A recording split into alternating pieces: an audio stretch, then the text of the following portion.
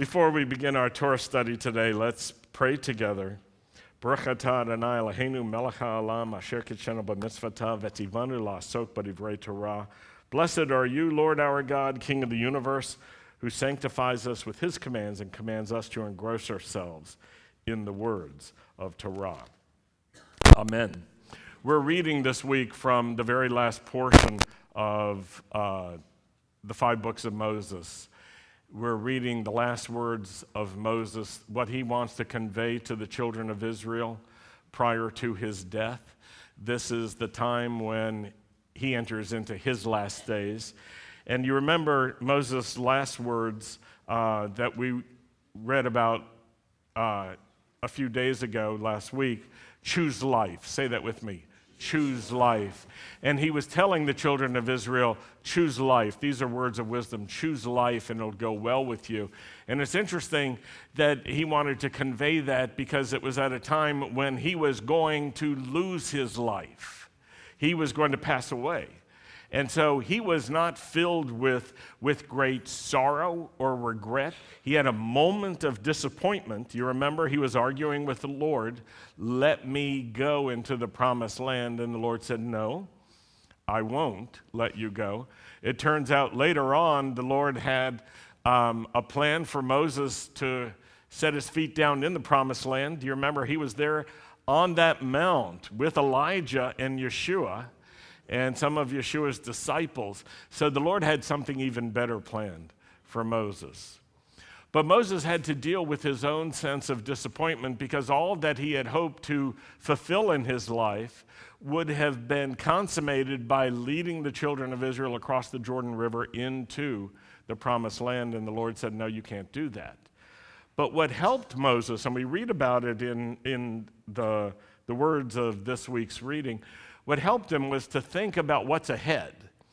And when he started taking his eyes off of himself and his own hopes for himself, and he put his focus on what God wanted to do through others after him, he was filled with vigor and filled with motivation and excitement about the faithfulness of God. And I tell you, he is a fantastic example for us. The life that we live is important, but we can never fulfill everything that God wants to do. It's going to take many generations working together. And it's necessary to appreciate those who have gone before us, but to think also about the work ahead for the generations to come. And Moses has that in mind, and it's encouraging him. And so he is encouraging others. And it helps him have an attitude that can be described with one of our favorite Hebrew words, kadima. It's a forward-facing attitude. Moses did not give in to that temptation to long for the good old days. Many of us, when we're facing challenges or disappointments, we wish we could go back to the way it was.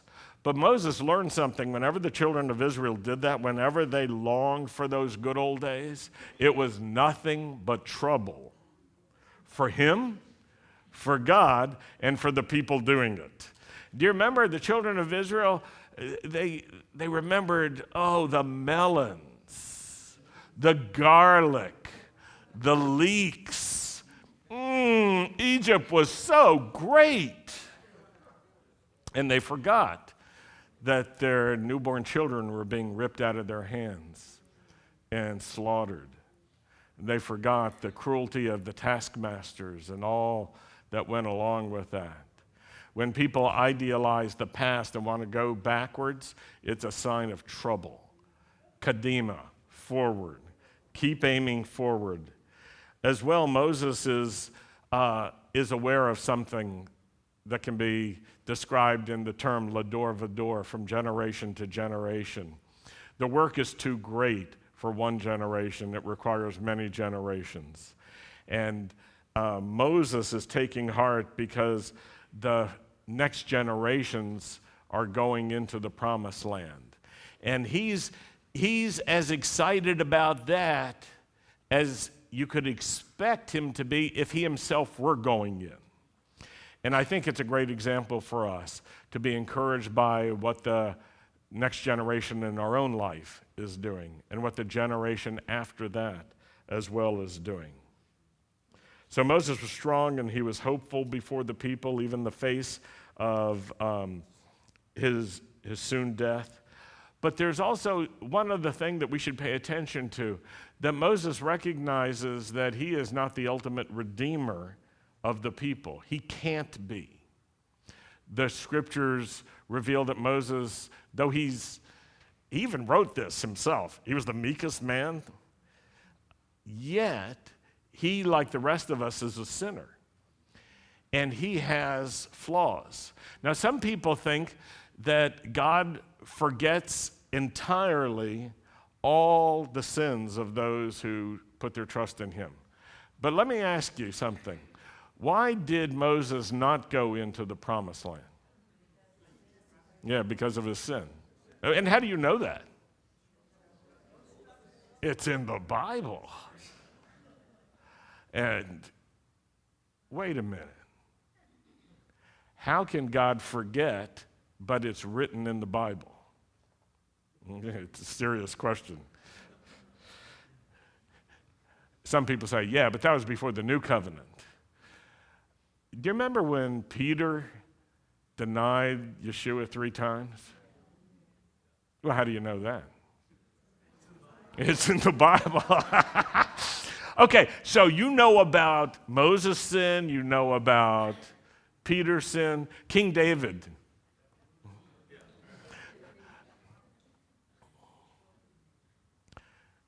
Yeah, well, it turns out that remember and forget means something different than you might have thought. We'll explore that. Moses is not only a sinner, he's aware that he is a sinner. And he is aware that all of us are sinners too. And in this way, Israel is protected from idealizing Moses and then lifting him up as if he is so different from us that he can redeem us, or he himself doesn't need redemption.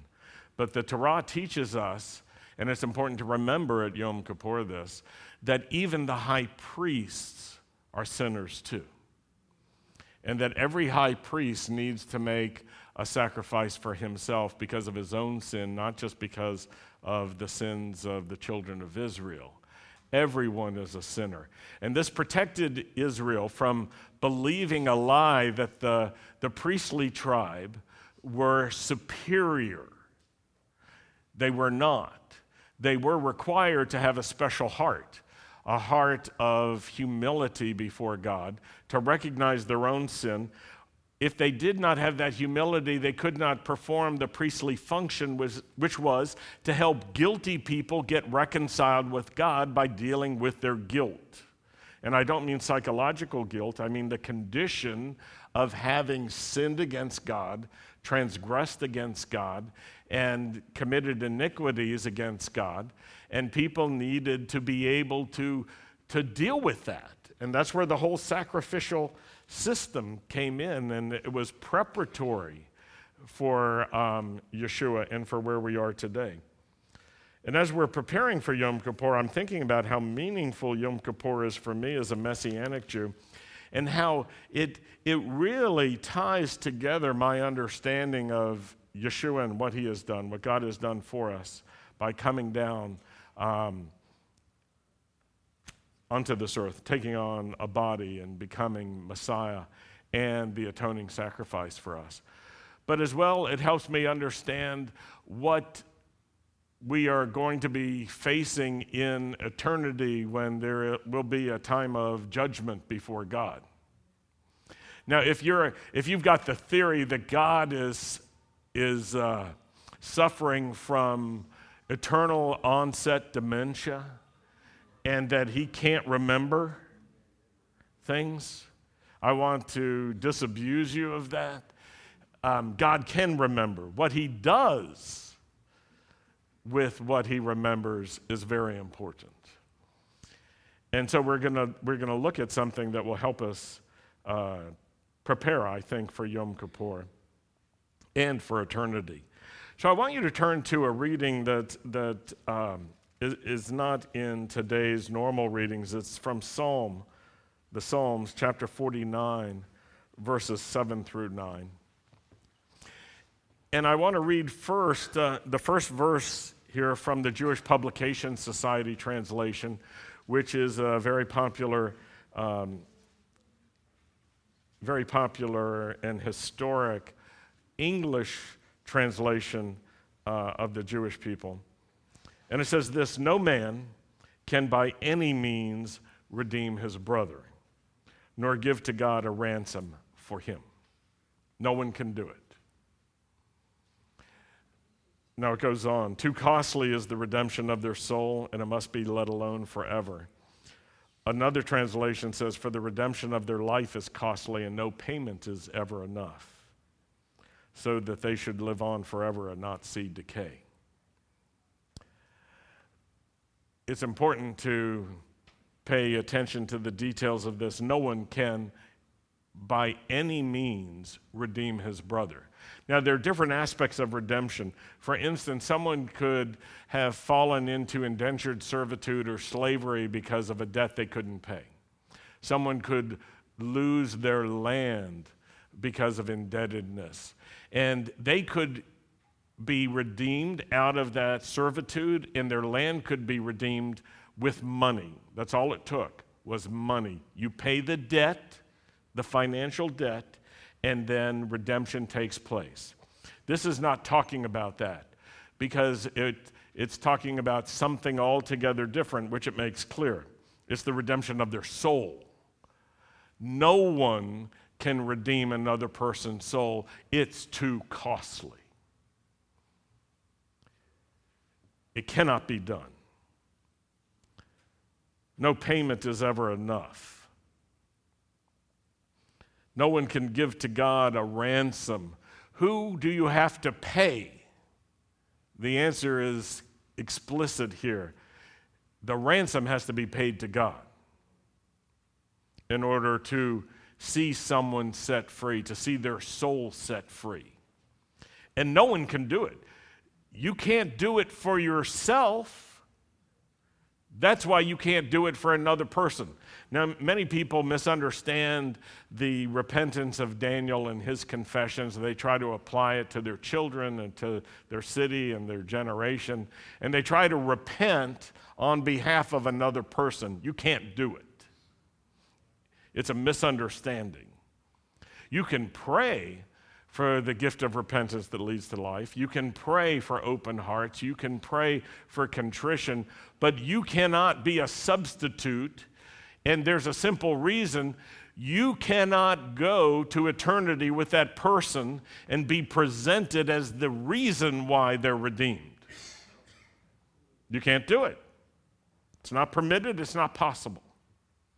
But many parents pray in sincere but misguided ways. "Lord, I repent for my children's this and that," and it doesn't do anything. It's not useful. Everyone has to come before God and stand before God. In the same way, if one son of yours beats the other one, and you go to the one who was beaten and say, "Forgive me," and the crying little one says, "Why?" "Because your brother beat you and I'm guilty." It won't make sense. What would be even worse is while the one is crying for having been beaten, you go to the one who beat him and said, "I forgive you." And I tell you, the one who's crying is going to say, "Wait a minute." They'll stop crying. It's like, "Wait a minute, this is not working right." You have to be careful about how you do these things and how you approach these things. Understanding this, everyone needs to face repentance themselves. And this Shabbat Shuvah, the Shabbat of returning, is also known as Shabbat Teshuvah, the Shabbat of repentance, which also means returning, turning around, turning away from sin, and turning to God. And this is a time to turn to God. It's a time to return to God. You might say, well, yeah, but I've been walking with the Lord. But everybody needs to return to God. It just depends on how much you need to return and about what we need to return. So this is a time of circumspection. But in Psalms, it's making something really clear. No one can redeem another person. No one can give to God the ransom, the purchase price for their soul, because the ransom for a person's soul, the ransom that allows them to live forever and to have eternal life with God, this ransom is too costly for one person to pay for another. You can't do it for yourself, and you can't do it for another. Only God can pay that price to redeem a person.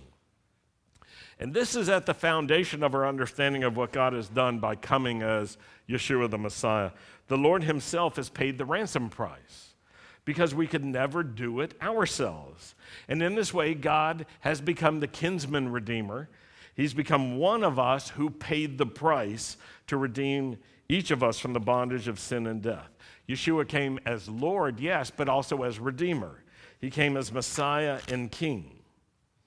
Now, with this in mind, I want to turn to Matthew chapter 7, verses 21 and following, which talks about a really disturbing time and situation. And this is a time when people are standing before the Lord and being judged. Matthew 7:21, not everyone who says to me, Lord, Lord, will enter the kingdom of heaven. Well, that's bad news for everybody who thought that they could go to a civic center or an arena and raise their hand and be done with it if they said, Lord, Lord. But there's more to it. But only the one who does the will of my Father who is in heaven. So it's not enough to say, Lord, Lord, but you've got to do the will of the Father. You've got to do on earth the will of the Father. Now, the next things that Yeshua says could appear to be contradictory or at odds with this. It's starting in verse 22, many will say to me, that's Yeshua speaking, many will say to me on that day, Lord, Lord, did we not prophesy in your name? And in your name drive out demons, and in your name perform many miracles? Didn't we do the will of your Father in heaven? We did it. And I'll tell them plainly, I never knew you. Away from me, you evildoers.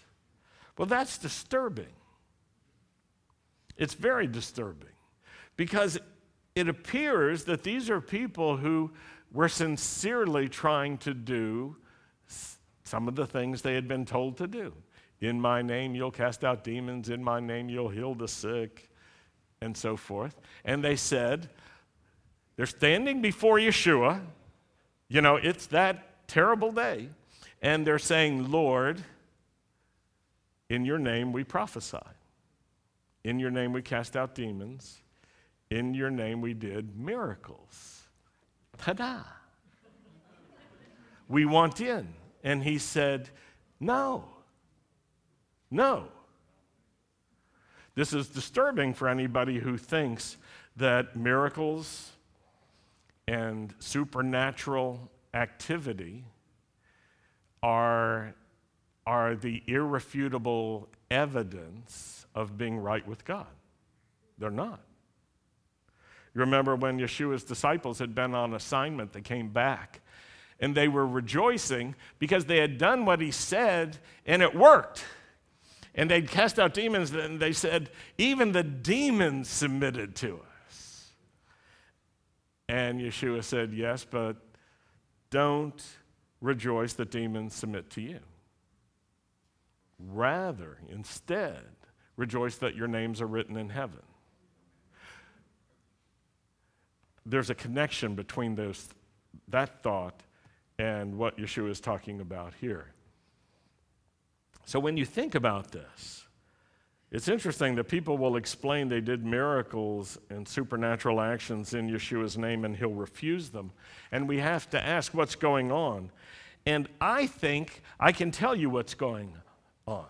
I think they're coming to the Lord at that moment of judgment.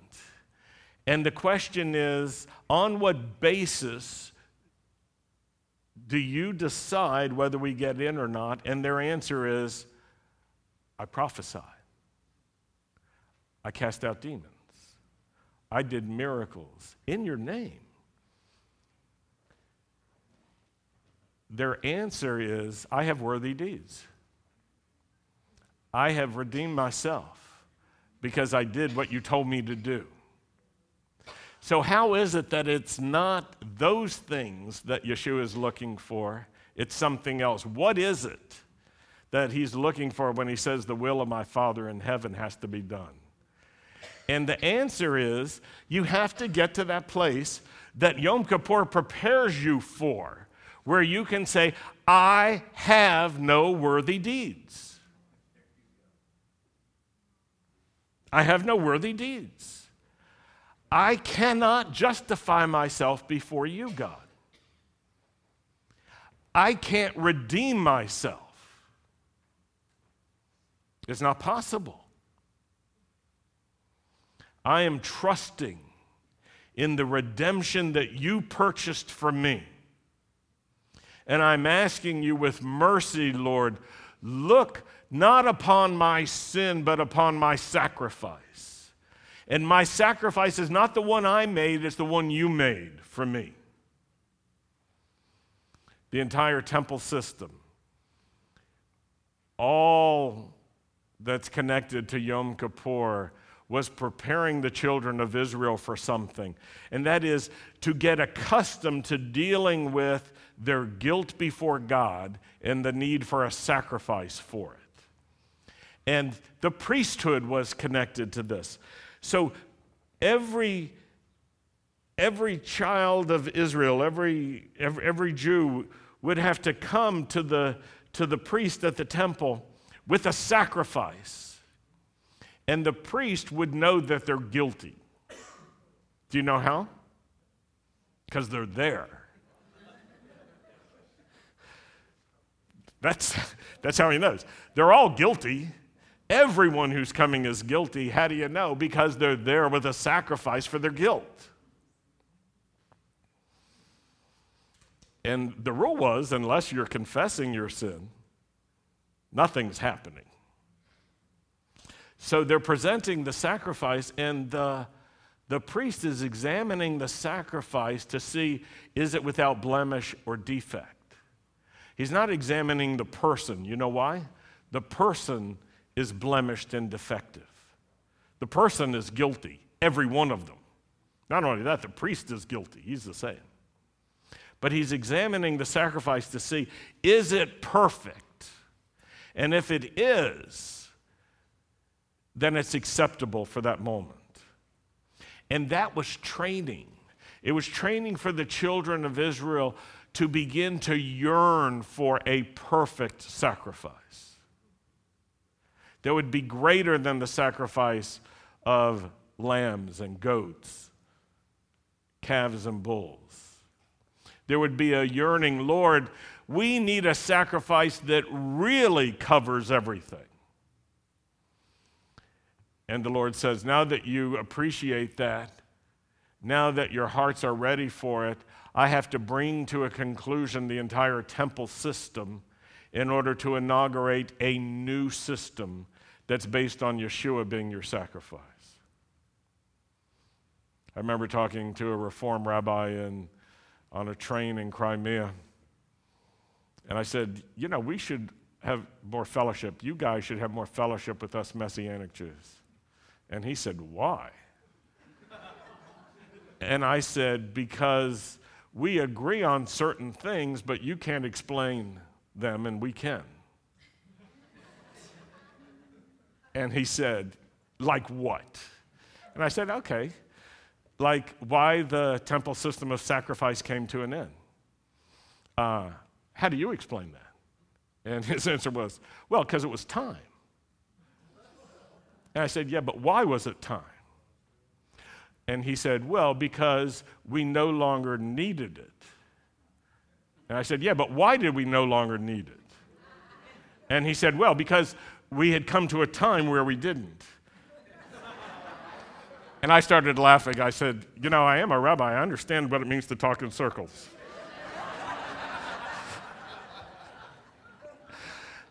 I said, see, you can't explain it. We agree that the temple system has come to an end, but you don't know why. We can tell you why. And the reason is God has provided a sacrifice, a perfect sacrifice in Yeshua, that brings to a conclusion the earlier system. And then I just smiled. I said, so that's just an example. That's why we should have fellowship.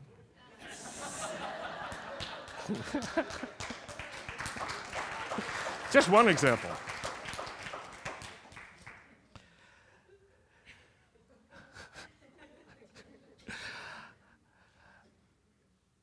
At Yom Kippur, we have to understand, what does it mean for God not to remember our sins? This is our practice. To not remember doesn't mean we don't have sin. It means when it's brought to his attention, the consequences of it aren't applied to us. But the grace and mercy and forgiveness that comes to us is with justice applied instead. Why do I say justice? Because that's what the scripture says. If we confess our sins, he is faithful and just. There you go. He's just. So it's not just grace, it's grace and justice. I want you to get that. And this is why we come on Yom Kippur to practice and to anticipate. In light of what Messiah Yeshua has done for us, we anticipate that day, that final day, when we're going to be standing before him and he's going to say, okay, what's your answer? Because I think we're going to be crying at that time. I think that even though there will be a sense of relief and expectation of acceptance, we are going to be acknowledging the heavy weight of our sin. And with that in mind, I want you to look at Zechariah chapter 12, because this really speaks about it. And we'll wrap up as we're looking at this. Zechariah 12, verse 10 is where we start. I'll pour out on the house of David and the inhabitants of Jerusalem a spirit of grace and supplication. And they will look on me, the one they've pierced, and they'll mourn for him as one mourns for an only child, and grieve bitterly for him as one grieves for a firstborn. On that day, the weeping in Jerusalem will be as great as the weeping of Hadad Rimmon in the plain of Megiddo. The land will mourn, each clan by itself, with their wives by themselves, the clan of the house of David and their wives, the clan of the house of Nathan and their wives. So fascinating, because to David was promised Messiah. But David also was a sinner. And who was the one that God used to restore David by confronting him with his sin? Nathan. Nathan the prophet is going to be weeping. The clan of the house of Levi, we're going to be weeping. And their wives, the clan of Shammai and their wives, and all the rest of the clans and their wives. That will be our response.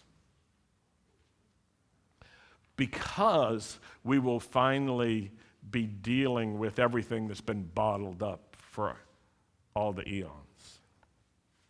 Isaiah 53 puts it so clearly. This is the last scripture we'll look at. It speaks about Yeshua, about Messiah. It says he had no beauty or majesty to attract us to him. Nothing in his appearance that we should desire him. You see, he wasn't something special to look at, and we wouldn't see anything in particular that would draw us to him or cause us to desire him. Verse 3, he was despised and he was rejected by mankind, a man of suffering and familiar with pain. Like one from whom people hide their faces, he was despised. The original meaning of despise means to turn your eyes away. When people saw him, they didn't want to look at him. We held him in low esteem. This is why Zechariah says there'll be weeping, because our people will say, oh, what have we done? And there will be regret on one hand, sorrow and tears, but there will be recognition of love. This is our beloved. And we held him in low esteem. Verse 4, surely he took up our pain and he bore our suffering, but we considered him punished by God and stricken by him and afflicted. And in fact, he was pierced. Do you see the connection? The one who was pierced. He was pierced for our transgressions. He was crushed for our iniquities. The punishment that brought us peace was on him, and by his wounds we are healed.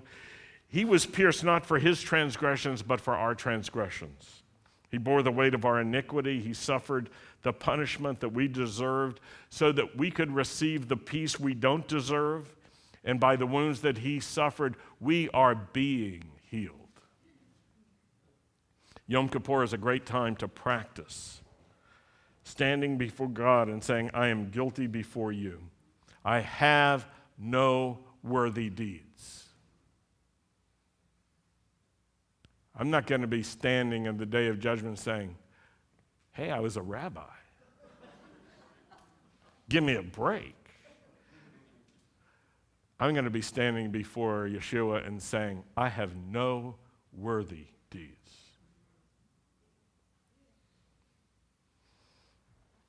And in this way, Yom Kippur is a rehearsal. And at the same time, it's powerful because we're saying now what we mean forever. I trust you. Don't look upon me and my guilt, and don't look upon the sacrifices that I could make for you. Look upon him and the sacrifice, because that's what I'm doing. I'm asking for your mercy. I put my trust in him. I couldn't redeem myself. And now I live for him. And to that, I think the Lord will say, okay, come on in. Welcome. Let's pray. Lord, thank you for being merciful and being just. Thank you for becoming our Redeemer. Thank you for becoming our Kippur, the atoning sacrifice for our sins. Thank you for coming down, taking on a body, and becoming the sacrifice for us once for all. And thank you for cleansing the temple, not the earthly temple, the heavenly temple, that then projected into the earthly temple a change forever. Lord, we love you. We have no worthy deeds. In Yeshua's name we pray. Amen. We're going to close with Aaron's blessing. Would you please rise? If you're standing alone, I encourage you to move so that you're not.